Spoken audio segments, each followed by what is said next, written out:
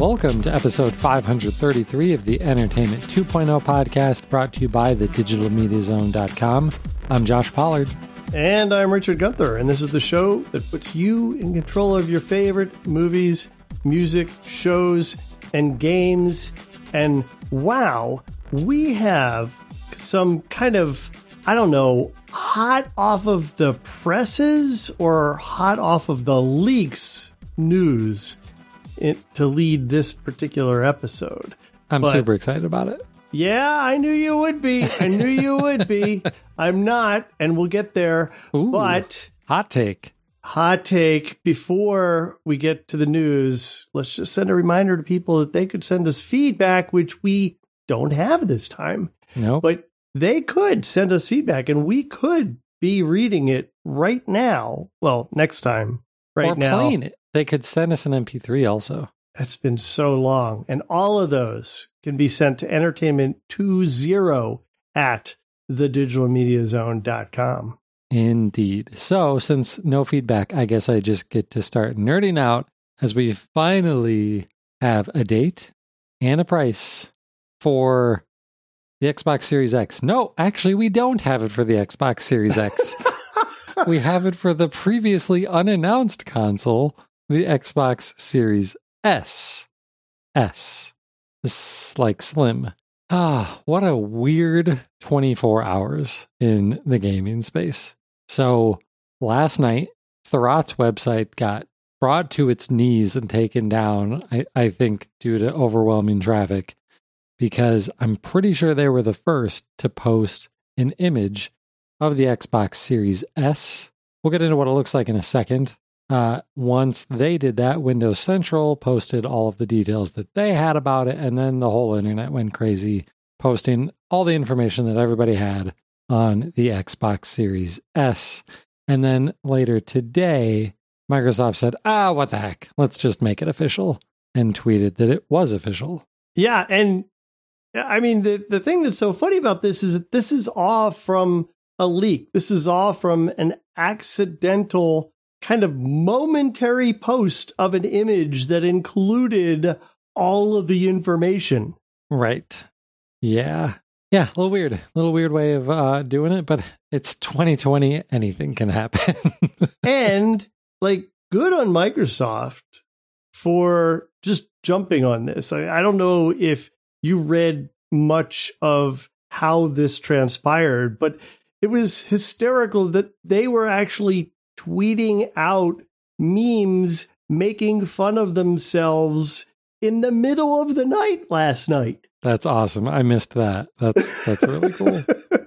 Well, if they would have announced this 2 months ago, like they should have, like everyone expected, then this wouldn't have been a story in mid-September, right? But They've been waiting and waiting and waiting, and now we know. So instead of making our listeners wait even longer to hear the details, let's get on with it. So the Series S, it is the lower spec version of the next generation Xbox consoles. Microsoft didn't officially announce some of this stuff. We know some of the details. A lot of it we're assuming, or frankly, are basing off of other leaks that are probably pretty accurate at this point, including a leak that came out later today, which is like the first teaser intro sort of video that Microsoft has produced.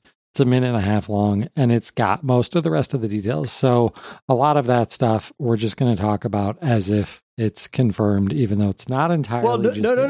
It is confirmed now. The Xbox account has tweeted that video now. Oh, they have? Okay, I missed that tweet too. Okay. Yep. Great. That makes my job a lot easier than tonight. So so there's still a couple of things that we don't know for sure. So we know that it's based on similar architecture to the Series X. We don't know for sure that it's the same CPU or the same GPU. It's probably not. Like, it's almost definitely not the same GPU, and it's probably not the same CPU. These are probably both lower end versions of the same architecture that's being used in the Series X. So lower performance overall, 512 gigs of their NVMe solid state storage. We can come back to that, I guess. And then they keep talking about, though, next-gen performance. And in their video, it says 1440p at 120 frames per second. Up to. It says up to. It does say up to. 1440p. Right. So at least they're not promising 4K. I'm really going back and forth on this. And it's going to become pretty obvious, I think. Like, there are some things that I'm really excited about here, but there are some things that I think are kind of crappy. Like, that video, at least twice, says next-gen performance. And it makes you think that, oh, that means that, like, this is going to be mind-blowing performance. And then they talk about up to 1440p at 120 frames per second, when the Xbox One X can't do that. The Xbox One X, like, tops out at 1080p 60, basically. So there's no way that most games are going to be hitting 120 frames per second at 1440p. Like, you're not going to be playing Call of Duty Black Ops Cold War at 1440p 120 frames per second on this box. You might be playing some like indie style games at that sort. Well, no, that's not true, because indie games are never have great performance. But, lower end type graphical games, maybe. But I think they're going to be few and far between. What I think is far more likely out of this box is solid performance at 1080p. And I think probably fairly frequently 1080p at 60 frames per second. Mm-hmm. But on some of the really challenging games, it's probably going to be more like 30. And that's okay in some cases. But it's hard to call that aspect of this next-gen performance. But it will have ray tracing. It will have variable refresh rate. And maybe most importantly for this box, it's still going to have the velocity architecture stuff. And the velocity architecture, that's the cool buzzword for all of that new storage stuff that they're doing with the crazy fast loading times, the ability to be playing one game and then just immediately jump back into the last game you were playing, or the game that you were playing 4 games ago, because it'll keep track of that progress for 5 games at a time. Like, that is cool. That is a really big deal that you're going to be getting on this lower end console. I just have a hard time hammering home this concept of next gen performance, because it's going to look better than the Xbox One consoles, but I don't know that it's going to look amazingly better, especially not at a higher resolution. So let's talk about storage a little bit. 512 gigs of storage. That's I think for a lot of people, not enough. For a lot of people, I think their gut reaction is going to be, that's criminal. Call of Duty Modern Warfare takes up 190 gigs of storage on my hard drive. And that's not an exaggeration. That is just so ridiculous. Now, I felt the need tonight, because my brain kept going in a million different directions. I'm like, I need to take a break for a second, and I need to talk to someone who's reasonable about all of this. So I called Joe DeStasio, my former co-host on Story Players, the gaming podcast we used to do around here, and kind of ran a lot of this past him. And he said, the thing that you have to remember is that it's very possible that a lot of games will actually take less space next generation. I said, what do you mean? How could they possibly take less space? And he said, well, there's 2 reasons. One is Xbox Smart Delivery, where it's only going to have you download the assets that you need. So if you're on an Xbox Series S, you don't need 4K assets. So you're automatically getting less there. But the other thing is, a lot of developers were putting multiple copies of assets into games in, essentially in different spots to help improve loading times. So there's a really great interview that was done with one of the developers from the Spider-Man game on PlayStation 4, where they were like, yeah, we had to ship multiple sections of this part of the city, so that as you're swinging through the city, it can instantly load that part over there and over in this other part. So they aren't going to have multiple copies of assets to do crazy tricks like that, because the hard drive is just going to be so much faster that They don't need multiple copies. So games could actually end up taking less space. Like massive AAA games could be under 100 gigs, whereas a lot of them now are well over 100 gigs. So maybe 500 is enough for some people, at least for the target audience here. I think another thing to consider is that the performance here, it's going to be a lot more like PC gaming, where and partly or maybe mostly because these are basically just computers now. They're not, completely proprietary hardware systems like gaming consoles used to be. So they can do the same types of things that PC gamers have been doing for 25 years. You go into the settings and say, I need this to run better, so let me just turn down these knobs. And in most cases, resolution may be the only knob they need to turn down. And that's kind of already built in here. Because they're going to have ray tracing, but if you're ray tracing at 1080p as opposed to 4K, well, that's 1/4 the amount of math, So it could work a lot like that. And the other thing that I brought up with Joe is like, okay, so and now I don't remember the numbers, and I'll explain why it doesn't matter in a second, but the whole teraflops number that we've been making a big deal about, the Xbox One S, in theory, which this is again something we don't know for sure about because Microsoft hasn't said the teraflop performance number for the Series S, is less than the Xbox One X. So the current generation's most powerful version of the Xbox is theoretically more powerful than the Series S. And what Joe said to me, and I don't claim to understand this, but I'm going to take his word for it because he's smarter about this stuff than I am, is you can't really compare teraflops between generations. The architectures are too different. You can't compare them. So just throw those numbers out the window. Now, where all of this gets really interesting, of course, is the price. $299, available November 10th. $299 for a next generation game console is kind of bonkers, right? It is, but I mean, this is, I think this is what's so interesting about this platform play. This is really the first driveless console that we've seen, isn't it?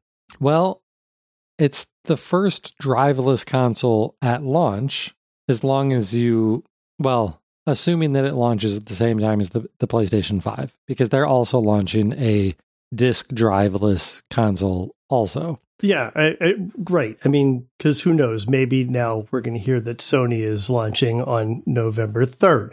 But right. I think certainly that the fact that they have really now no moving parts in this thing at all, right? This is all solid state.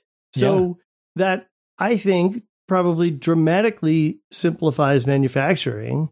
It clearly dramatically reduces the space that they need in the device, because this thing is 40% of the size of the Series X. Right. This is the smallest Xbox to ever launch across any generation. So I'm not surprised by the price. It's certainly not the low-priced, streaming thing that had once been rumored. That's not where they're going here. Nope. Where they're going here is really where they wanted to take the Xbox One all along, was to create a digital experience for people. And they're focusing on that digital experience. Just forget the discs. You don't need the discs anymore. Everything you have, you can, get through a subscription from us. Yeah, that's a big part of this for sure. That is a huge part of this play, is you can get this with Xbox Game Pass and immediately have access to a couple hundred games, plus access to every Xbox One game you've ever played, a whole bunch of 360 games, and even some original Xbox games will all work on this thing at launch. So how is that every game you've ever played thing going to work? Do we know much about that? Is there something where any disc that you've had, or let's say you even buy something on disc, if you load it on a disc-based system, is that going to be registered? And so now you'll just be able to play it, even though that's not necessarily the way things appear today in the Xbox store. Well, just to be super clear, it's not every game that you've ever played. There's a rather large section of the 360 catalog that'll work, and a few dozen original Xbox games. It's not all Xbox games. I want to be super clear about that. But it is essentially all Xbox One games. So you make a really good question when asking about, if I bought this 360 game on disc, how do I play it on this thing? I don't think you do, because the way that works on Xbox One right now is if you own it physically, you have to put the disc in to prove that you own it. Right. So this is really only things that you've bought digitally, unless they've come up with some less draconian solution to managing your library, somewhat similar to the movie locker that we're used to through Movies Anywhere. Right. Well, and they had announced plans to do that at the beginning of the previous generation, right? Oh, you mean back with that all digital thing? Right. Exactly. Right. So they haven't talked about that at all. And I'm thinking that means that they probably haven't figured that part out. Well, or the ink isn't dry on the, I'm sure, not fun agreements that they're trying to put together with the providers. Right. So as I was going back and forth in my head about whether this is a good thing or not, and whether this will do well or not, I'm really starting to come around to the idea of, I think this is going to be really big. I think that this actually could be massive for Microsoft, and especially if this ends up being $100 to $150 less than the cheapest PlayStation 5, which a lot of people are guessing the discless version is going to be $450, like $150 less. You still get in the door with the next-gen gaming, and if you're not playing on a 4K TV, then you might not notice a difference anyway, and most of your old games still work, and all of your old accessories still work, which saves you a huge amount of money up front. If you've got 4 people in your house that are gamers, that's $60 a pop for controllers, or maybe $70 a pop for controllers. To not have to buy those because you can use your Xbox One controllers is a huge amount of money saved at the launch of the console. You factor in that you're most likely, this is still rumor, most likely going to be able to purchase this the same way that you buy a cell phone, meaning you use Xbox All Access, give them $25 a month. That's the rumor for this. And you get this console plus Game Pass. So, I mean, you're effectively paying $10 a month for this console in addition to your Game Pass subscription. You really think they're going to have that offer with this? Yeah. Yeah. They've been talking about All Access, making these consoles available via All Access. They haven't talked about the price. Yeah. I'll be curious to see how that comes in, because if that's true, that is just crazy. Right. Like that's college pizza money. Yeah. Right. So as I was trying to explain all this, not at college buying pizza. Right. Yeah. Since you're at home with your parents buying the pizza. So I was talking with Jen about this tonight, and obviously Jen doesn't care at all about teraflops and 1440p versus 1080p, and none of that stuff means anything to her. She thought about this from the far more like human perspective. At $299, or even better, at potentially $25 a month, there are going to be a whole lot more people out there who can put this under the Christmas tree than you would have expected to be buying a next-gen game console for their kids.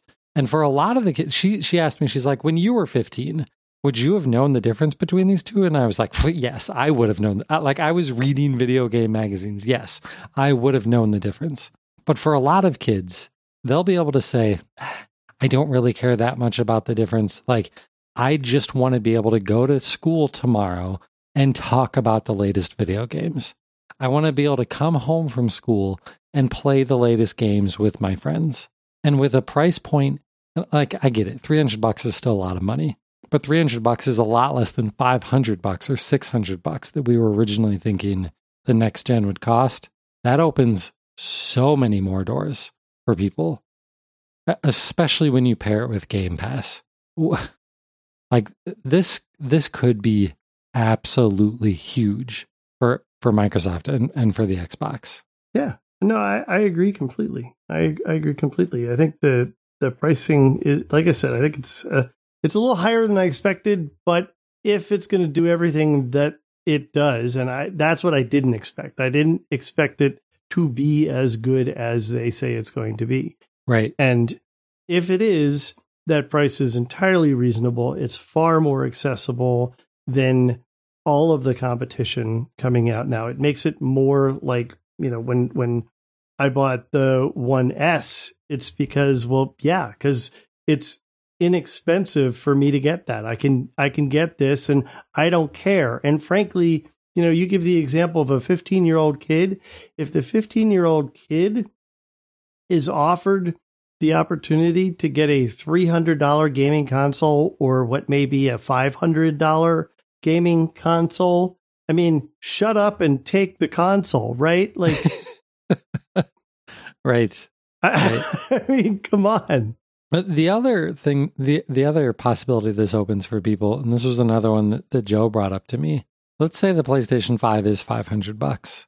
You could buy a PlayStation 5 and an Xbox One S still for less than the cost of a moderate gaming computer. Oh, yeah. Oh, absolutely. For less than the cost of that brand new RTX 3090 that we talked about last week. Absolutely. I mean, I like your example there just for some context. It's absurd because why would you need both? But yeah, no, you're absolutely right. Well, you need both because of exclusives. Like, I have a PlayStation 4 and an Xbox One and a Nintendo Switch. Yeah. Okay. And I'm not the only one who does that. Yeah. All right. Okay. So can we talk about what it looks like? Yes, we should. This thing looks like a post-modern radio with a retro feel to it. I saw a lot of people comparing it to intercoms at drive-through restaurants. It's ugly. Well, I don't know that it's ugly. I think it's cool looking, but it is different. It is very, very different. I don't know why they had to make the whole body white and just the vent for the fan black. Like, just make it all white and I would have been totally fine. Make it all one color and I would have been fine with it. Yeah, I don't get that either. Also, it's white. I mean, really, did they have to go there? Did they have to go back to that? Because it was unpopular the first time. What makes them think it's going to be the thing that people are going to want now? Like, I know they have to differentiate it, but their industrial design is just all over the place. Yeah. I was sitting on my couch this weekend actually watching TV, which we'll get into later. And I looked down at my entertainment console, and on the right side is my giant AV receiver. On the left side is my black PS4 Slim, and in the middle is my white Xbox One S. I'm like, it looks like a freaking Oreo down there. Like, my entertainment center looks ridiculous. Thank you, Microsoft. Whatever. Yeah, and again, with the One S, I ended up buying, I forget what model it is. It was associated with some game, but it basically dark, like olive green, drab, gray. I remember that. So that it almost looks black. Yeah. Because no, I'm not getting a white console. That's ridiculous. It's kind of dumb. It's fine. Like, I don't mind the white. I do mind the white with the giant black circle. Well, if you do, then you can just put it on its side and it'll just look like a white component. Sure. Maybe. So there you go. It's weird looking. It's definitely weird looking. Yeah. Reminded me a little bit of the Sony stuff, actually. A little bit, yeah. With them combining the white and the black, it does make you think a little bit more of the PlayStation 5. But the PlayStation 5 one still looks like a combination of a spaceship and the monolith from 2001. Like, that thing is real ugly. I always thought it looked like a stormtrooper. Right. You know?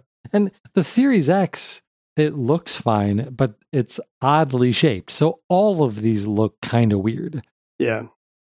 Whatever. It's fine. All right. Well, is there anything else we need to talk about this? Because that's half an hour on the new Xbox. No, I guess we can stop talking about gaming news and move on to some video stuff. Whew, okay. Finally. All right. Well, let's jump into actually a couple stories from our friend Dave Zatz over at zatzNotFunny.com. And one of the things that he posted about was a recent FCC notice that essentially has the effect of rescinding prior requirements for cable providers to support or report cable card use. And that sounds a little shocking. I guess I wasn't as shocked as I don't know, maybe as Dave wanted us to be when he wrote this, because I, for some reason, thought that this was all going to eventually time out anyway, that there was a period of time that they had to support this, and then it was not going to be required anymore. Maybe I'm remembering something else, but essentially this is just saying, all right, we are no longer going to regulate requiring the providers of cable services to offer cable card and to report on how it's being used. Now, his headline for this article is "The curtain begins to close on cable card." Okay, that's a fair way of looking at that. Is this the death of cable card? Are suddenly Spectrum and Verizon and Comcast going to say, oh, we don't have to support it anymore, so screw you, TiVo users, we don't care anymore? No, that's not likely to happen. As long as TiVo has DVRs out there, it's very likely that the bigger companies are going to continue to support them. Now, it may mean that smaller outlets, like the service that you used to have, Josh, may take advantage of the fact that they don't have to support what is very likely for them more of a liability than a revenue generating product. Yeah. So I'm not sure where I fall on whether I think this means that Comcast and those guys are going to stop supporting cable card entirely. I could see them saying, yeah, we're done. Like, if the FCC isn't going to make us do it, then we don't want to do it. Because I don't buy that. Like, to call what they do now support is kind of a joke. Probably shouldn't have said that as you were taking a drink. But it's kind of a joke, right? Like, every single one of us who has tried to get a cable card for a retail device, whether that be a home theater PC tuner from Seton or Silicon Dust or Hauppauge, or TiVo, and that's pretty much about it, unless you're super old school and like you had a TV in 2006 that had a cable card slot in it. Mm-hmm. Like, every single one of us who has done that has had a bad experience because the cable companies suck at supporting these, and they always have. Oh yeah. Partly, and maybe primarily, because hardly anybody used them, right? Like, we were a small minority of their customer base. Well, that was part of it, but from having done, having worked as a contractor at a cable provider for several years, I know firsthand that they simply did not want to provide offer the service because it took away from their highly profitable boxes that they bought 6 years ago, and they're still charging you $12 a month to use. Right. So, this was the ire of many of even the large cable providers. But yeah.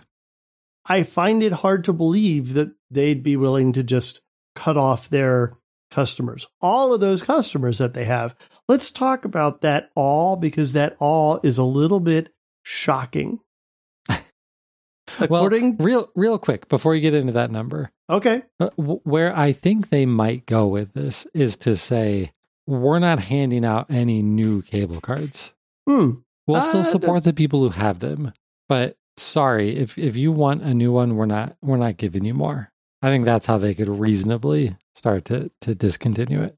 That's a possibility. That's a death knell for TiVo DVRs, and we had that conversation last week under a different assumption. But yeah, but the number of cable cards out there, according to the most recent reporting, is under 500,000. That includes all non-cable company provided TiVo devices that are live, and all network or other types of tuner devices like the HD Home Run Prime or the Seaton tuners for those that are still functioning. Right. Or anything else that might consume a cable card. There are still televisions out there that can use cable card. Under 500,000 total across the entire country. That's a tiny number. Now to be super pedantic, only the giant cable companies are required to report those numbers. So okay, but the giant cable companies are what? Something like 70% of the cable? I mean, right. It's like, yeah. But maybe Joe's Discount Cable in Western Montana. They're all cable card, nothing but cable card. Like 90% of their customers are on TiVo. Cable card or us. Right. Yeah, I don't know. And so a question, man, Dave manages to get a lot out in just a tiny number of words. But a question that comes about from this is, seriously, HD Home Run Prime? We're never going to see that. Like, not only have we speculated that we're probably not going to see it because it's been so long, but it just makes zero sense now for Silicon Dust to invest any more dollars of their whatever they, cash, whatever they're using to put into R&D to put out a product for what is now a technology that is just going to do nothing but go down in numbers. And I realize that that's not going to be happy news for a lot of our listeners, but that's the simple reality. It's the reality. And frankly, I think we've come to similar conclusions for other reasons, that it just doesn't make financial sense considering where the market is going. But now with this, yeah, let's stop kidding ourselves. It doesn't make sense for this to happen now. So that was story one from Dave. The second story I wanted to cover from Dave was some information that he put out about updates that TiVo is releasing now after what I would call, and Dave has more viciously called, just a really, really botched rollout of updates that made a lot of the functionality of the TiVo Stream 4K not work properly. And one of the biggest problems was MPEG-2 decoding. That thing that TiVo has been doing for 20-some years now, somehow their last update managed to break that on the TiVo Stream, which meant... What did that actually mean? What that meant is that if you used on the TiVo Stream device, which is an Android TV device, if you used an app like Channels to watch television, or even HD Home Run Prime, or rather HD Home Run, to run video from your cable card. It didn't work. It didn't get decoded properly. Right. So let's think about how many people that actually impacts. How many people are actually using a third-party TV tuner to stream TV across their network to a TiVo Stream 4K? So I think that number is higher than you think it is, because I think the people who bought a TiVo Stream 4K are far more enthusiast-oriented than your average consumer would be. Probably, but if they're also TiVo customers, Mm-hmm. How many TiVo customers have an HD Home Run Prime? Probably not many. Again, I don't know the answer to that. I think that this was just sloppy on TiVo's part with their releases. They were trying to get stuff out quickly to fix the problems that people were complaining about. This is obviously something that got missed when they regressed the software. Now it's getting fixed, and that's a good thing. And the other good thing is it looks like TiVo is very slowly rolling this out to people to make sure that it is not going to cause any other problems before they just give it to everybody. So in the long run, this is a happy ending story. But I don't think we should just discount what happened with the last release, because I tend to feel like if TiVo 4K and the TiVo Stream 4K and the TiVo Stream app itself were so good that no one would even be looking for other ways of using that device, then it wouldn't be an issue. But it's not. It's just not that yet. It has too many holes still. That's fair. And so this week, TiVo announced a potential way to fill some of those holes. Oh, man, we are just rocking these transitions. Until you screw them up, thanks. So that hole that you're describing is really primarily watching local over-the-air shows through something like an HD Home Run. Probably not an HD Home Run Prime, although maybe, but probably not. It's probably more likely to be people with an over-the-air HD Home Run tuner, so that they can watch their local networks for local news, local sports, and just to have free access to the 4 main networks, maybe 5 if you're really into PBS and stuff. So that is an important use case. Well, what, 5 with PBS? Are you forgetting the CW? Oh my gosh, come on. Right. Because without the CW, how would Richard binge terrible superhero shows? Exactly. Yeah. So, okay, 6 with the CW. So there's a better solution for some of you out there, not me, but if you live in one of 23 select markets, and these are all pretty big markets, there is a service out there called Locast, and it is a service that provides free streaming video access to your local networks and a bunch of the other local channels that you would get over the air. And TiVo is incorporating it in the TiVo Stream 4K. And we're not just talking about like yet another app. They're doing it the right way.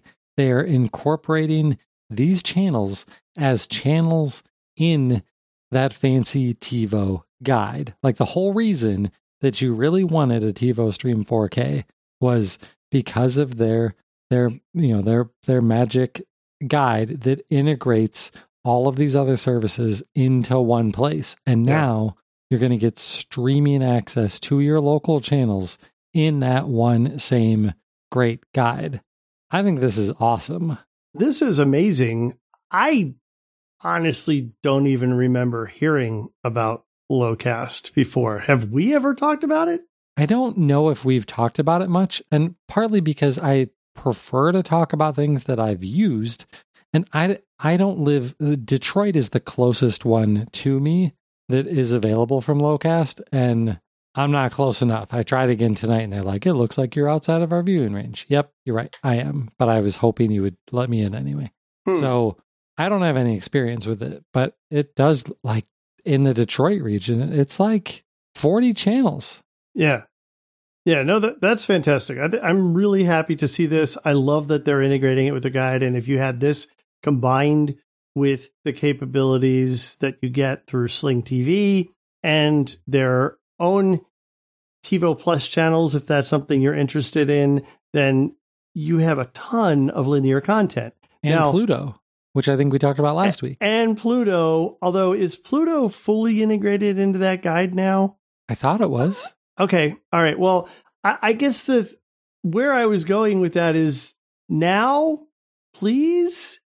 And again, Dave has some knowledge suggesting that this is going to happen, but can we please filter that guide? Because frankly, there's just too much junk in there now. Right. Yeah. Now it looks a lot more like a guide from your cable provider, which is terrible. Right.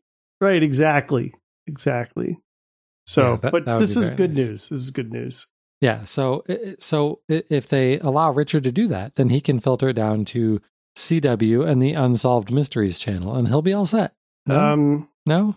All right. So 2 more video stories and 2 more stories heavy on video today. So the first, and again, this is kind of a pair of stories that are somewhat related. The first is that LG is kind of confirming, reconfirming, clarifying that indeed their 2018 TV models, specifically their OLEDs, are going to receive support for AirPlay 2 and HomeKit. And there was some concern that this might not be the case. And I think it's just because the language around support for AirPlay 2 and HomeKit and Apple TV and what years and what models it was going to be on has just everybody really stressed and unnecessarily confused. So Apple TV is already available worldwide on 2018 and later OLEDs and UHD TVs from LG. So you're good there. Apple AirPlay 2 and HomeKit is separate from that. And I think this is where some of the confusion is. But that is coming. That is in the plan. And I believe it's supposed to roll out before the end of this year. So look for that if you have one of those models. I, of course, do not. I, of course, have a model that's, I believe, 2 years preceding this one. So if I had a Vizio TV, I'd be set. But my LG TV is not getting updated for a 2016 model. You take what you can get. Right. So the other and final story there is that Vizio is getting all this stuff on TVs going back to 2016. So that does include my TV, because I've got a Vizio 2016 M series TV. And with the Vizio plan, they're also getting AirPlay 2 and HomeKit support, which is good. And if this is your first foray into being able to use Apple TV Plus, that's the name of it, right? Yep. I tend to block out things from Apple from my brain. So if this is your first foray into using Apple TV Plus, because for me, this 4-year-old TV is now the first and only device in my house that I could use to watch Apple TV Plus. I could sign up, and as long as I sign up by October 16th, I get 3 months of Apple TV Plus for free. Yeah, and you totally should do that. Why?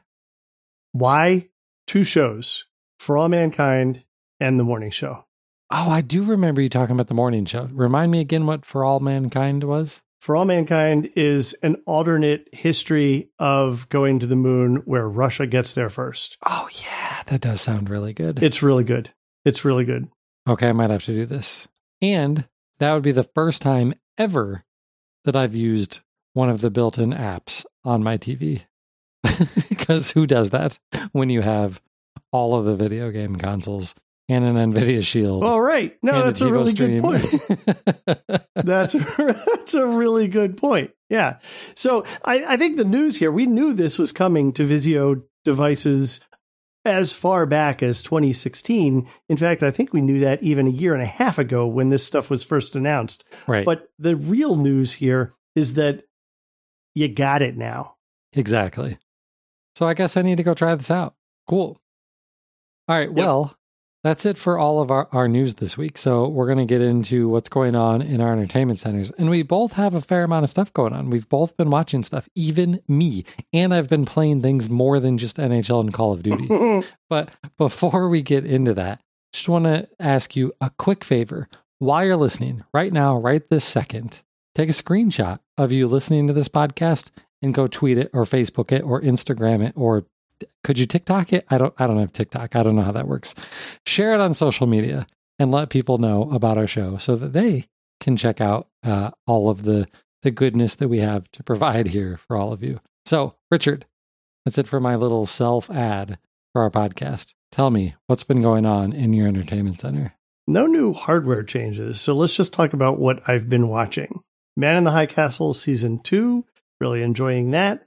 We are well into Season 2 of Doctor Who now, and we're having so much fun reliving and not so much remembering as looking at each other saying, I don't remember that. Do you remember that at all? No, I don't remember that. So there's a lot that happens in Doctor Who episodes, and you need to pay a lot of attention. So we're thoroughly enjoying rewatching that. Of course, keeping up with Big Brother All-Stars. I finished Season 7 of Archer. I'm so excited. I didn't even bring this up last time. I totally forgot to mention this. Season 2 of The Boys on Amazon has started, and it is good. And I don't know if you remember or not, but I loved this. I kind of listed The Boys as some of the best TV I had seen in a good long time when I watched the first season a year ago.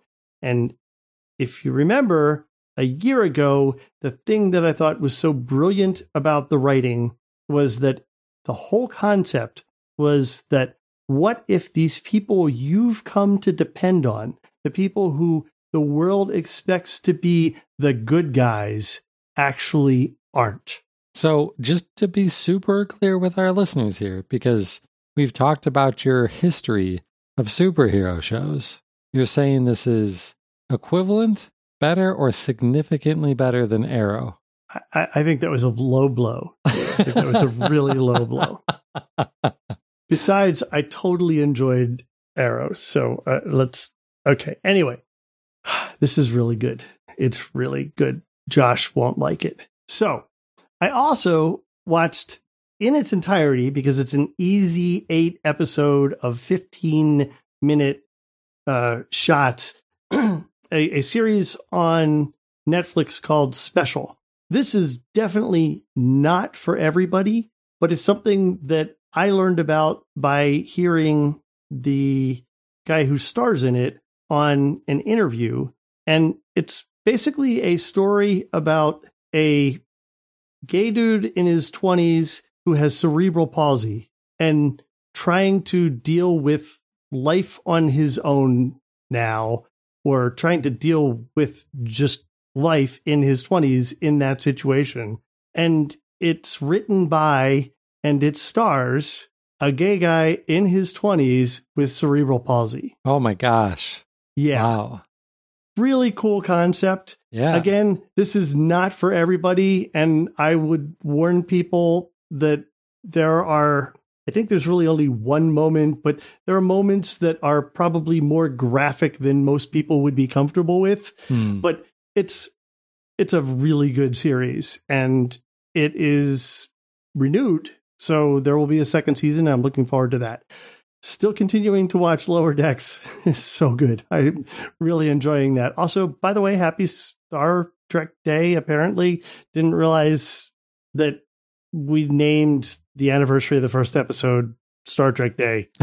That's what I learned today. Okay. And finally, we rewatched the live action version of Jungle Book from Disney. I don't know if you've had a chance to see that with your kids, Josh. It's an odd, if if not intriguing, retelling of the Jungle Book story with CG talking animals. So I like it, but it's one of those where like, okay, that was nice. How Nothing scary special. is it? It has moments. I mean, it has some scary animals in it for sure. But also, I mean, they have a bear singing the bare necessities. So it's intended for kids. Yeah, there you go. It's cool. So yeah, I've not seen that. I've only, let me think for a second just to make sure that I'm not lying. I think I've only seen one of all of Disney's live action remakes. And it's interesting. The movie I'm about to talk about. I don't know that this is the first that I would suggest you go dive into if you decided to go down that path. But yeah. Because they've also done Maleficent, Beauty and the Beast. Also, Maleficent is a completely different retelling of Sleeping Beauty. It is not the story the way you understand it. Right, because it's all from her perspective, right? Right. And it's wonderful. It is so good. So good. Okay. That's it for me. How about you? How was it? I want to know, how was it? How was Mulan? Mulan was pretty good. Okay. I'm not going to say it's like movie of the year candidate or anything like that. Let's see. I'm having a hard time. Granted, people know me. They know my opinions. I'm having a hard time thinking of a Disney produced movie from the last couple of years that I liked more. Because I don't think Frozen 2 is very good. I don't think the last Star Trek movie or Star Wars movie was very good. So yeah, it's the best Disney movie in a couple of years, I think. Cool. It's interesting that it's PG-13. Frankly, I think for that rating, they could have made it more violent and all that stuff, but they obviously didn't because they still wanted it to be a kids movie. There's a lot that I liked about it. The cinematography, like the filming of it is beautiful. To be able to use places in China that are still there, and for Jen and I to be like, hey girls, we were there, we've been there. That was fun. So it looks beautiful. The acting I thought was really good. They have made some changes to the story, most of them for the better. I'm not sure that I can think of any changes that were worse. The relationship with the dad is better this time around. They kind of end up splitting some characters from the previous movie into multiple characters. I don't want to get into too much of it because I don't want to spoil anything. But overall, I think it is kind of a better movie in a lot of ways. I will say that it is a PG-13 movie, and we were hoping that our 7.5-year-old would be pretty interested in this movie, especially since she's Chinese.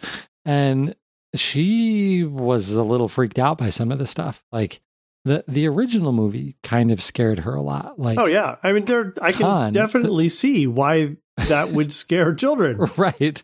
Khan, the bad guy in the first one, is a pretty scary looking dude, and he's every bit as scary as a real human being in this one. Yeah. Plus, they added a freaky witch lady. So, and lots of actual sword fights and stuff. Now, none of the sword fights are graphic or anything like that. So, if you're wondering if you can show this to your kids, maybe just show them pictures of the two villains.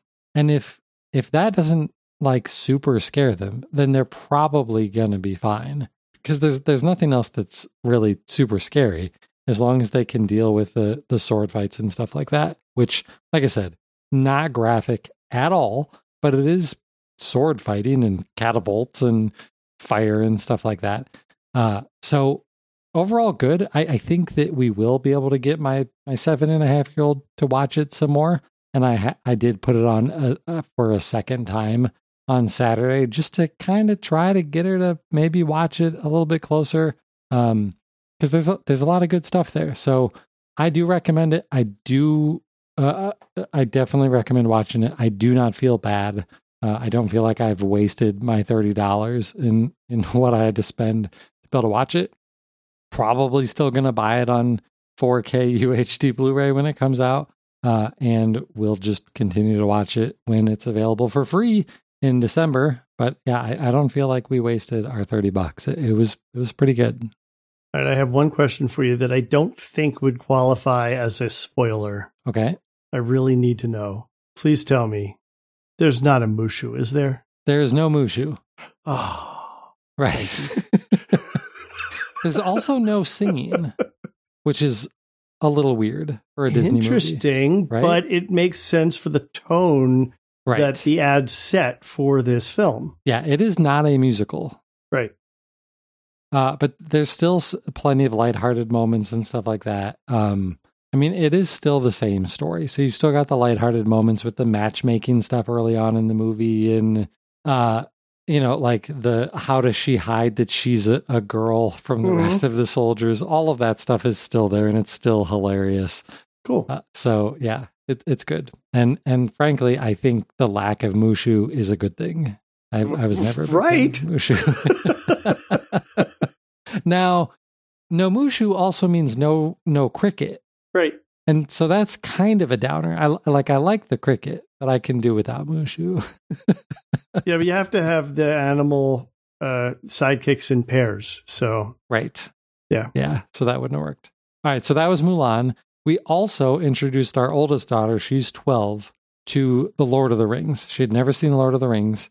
And we had a moment where the youngest daughter stayed the night with the grandparents. So it was just going to be the three of us for the evening. We're like, all right, this is the opportunity to watch The Lord of the Rings. And so we came home, turned off all the lights, cranked the sound, and watched The Lord of the Rings. And okay, wait. You say watched The Lord of the Rings. It's 3 films. So what did you watch? Okay, we watched Fellowship of the Ring. We weren't going to sit down for 9 hours and watch all 3 movies. Right. Okay. Yeah. Because Edward and I have done that. We have just vegged in the family room and watched the extended edition of all 3 films all day and evening. Right. At first, she didn't love it. She was a little bit bored. And I'm sitting there going, of course she's bored. Fellowship of the Ring, not that exciting of a movie. Like, if it were up to me, I would give her a 5-minute synopsis of the first movie and we would go straight to the second one. I realize that is not a common opinion, though. But I think Fellowship of the Ring is a little boring. But yeah, but I think, it lays the groundwork. I think you need to start with that. I don't know if you would understand as well if you just jumped right into the second film. Right. Which is in my opinion, the best of all 6 films. Of all 6. You're really including The Hobbit? Come on. Okay, fine. All 3, whatever. It is the best of them. Yeah. I think that Return of the King is just amazing. An absolutely amazing film. Yeah, that one I'm looking forward to watching again with her. So she was a little dicey on it, but she said today, yep, she does want to continue forward and she does want to see the second movie. And I figure once she sees the second one, then she'll definitely be in for the third one. And we're not maybe they'll want to watch The Hobbit. I don't even think Jen's seen any of the Hobbit movies. I saw the first one in the theaters because I wanted to see the 48 hertz 3D. I don't remember. I never saw that. They did a 60. They did a 60 frames per second. Or you're right. It was 48 because it's normally 24 in the theater. So it was double that. And what was that like? I never did see that. It was cool. The effect was cool, but the movie sucked. So I don't know. That wasn't great. So I didn't watch the second and third Hobbit movies and have no intention of ever watching any of them because they're better than the first. You don't need to take a 90-page book and turn it into 9 hours worth of movies. I know. So, no. Okay, so that was Lord of the Rings. That's all I watched was Lord of the Rings and Mulan over the last week. And some NHL playoffs. For audiobooks, I finished The Assassin's Blade. That was that collection of novellas of the Throne of Glass series started the next official book, which is called Queen of Shadows. That's book 4 of 6, I think it is. Those are both good, very good. Played some NHL and some Call of Duty, of course.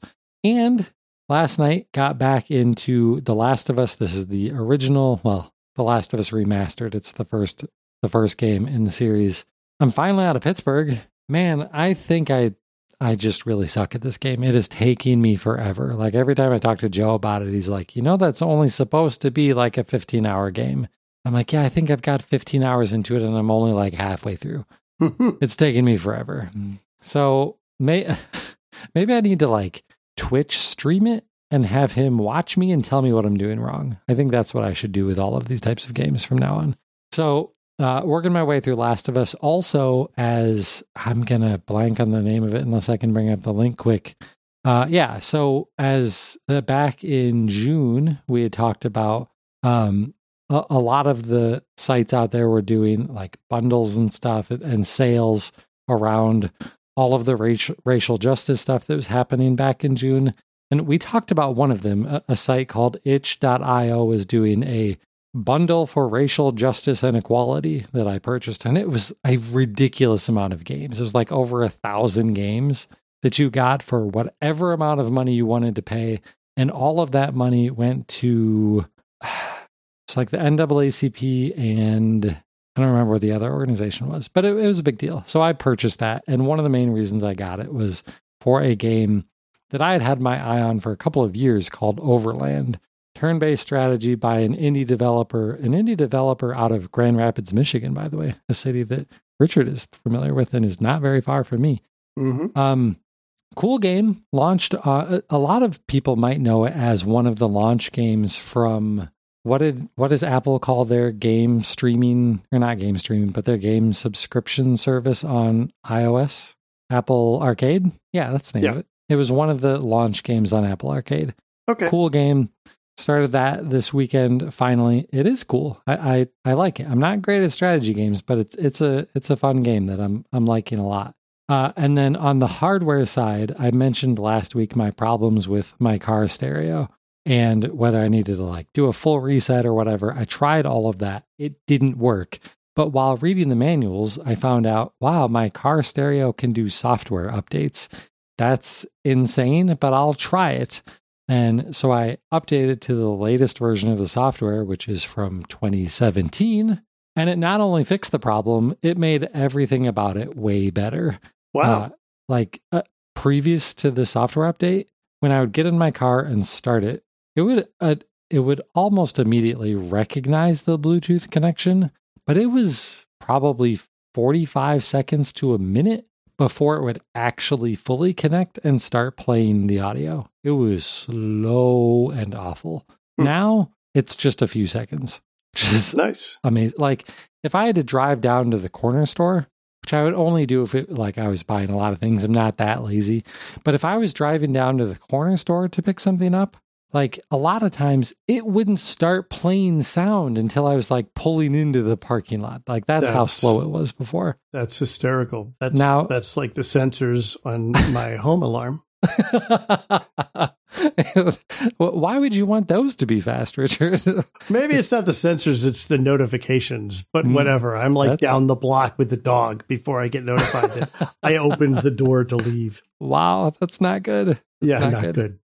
The other thing that it does is it now like displays the episode title and all that stuff, which is cool, but unnecessary. I mean, the brightness on the display is so terrible. I can't really read it in daylight anyway. So I don't care that much. And I generally know what I'm listening to, but it's cool that it's all working now.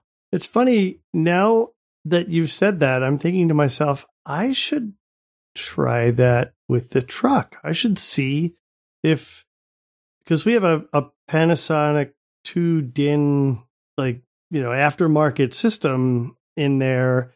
And it has these horrible software apps that work with it and everything. I'm like, maybe I could upgrade that. Maybe it actually has some firmware updates just through like USB or something. Right.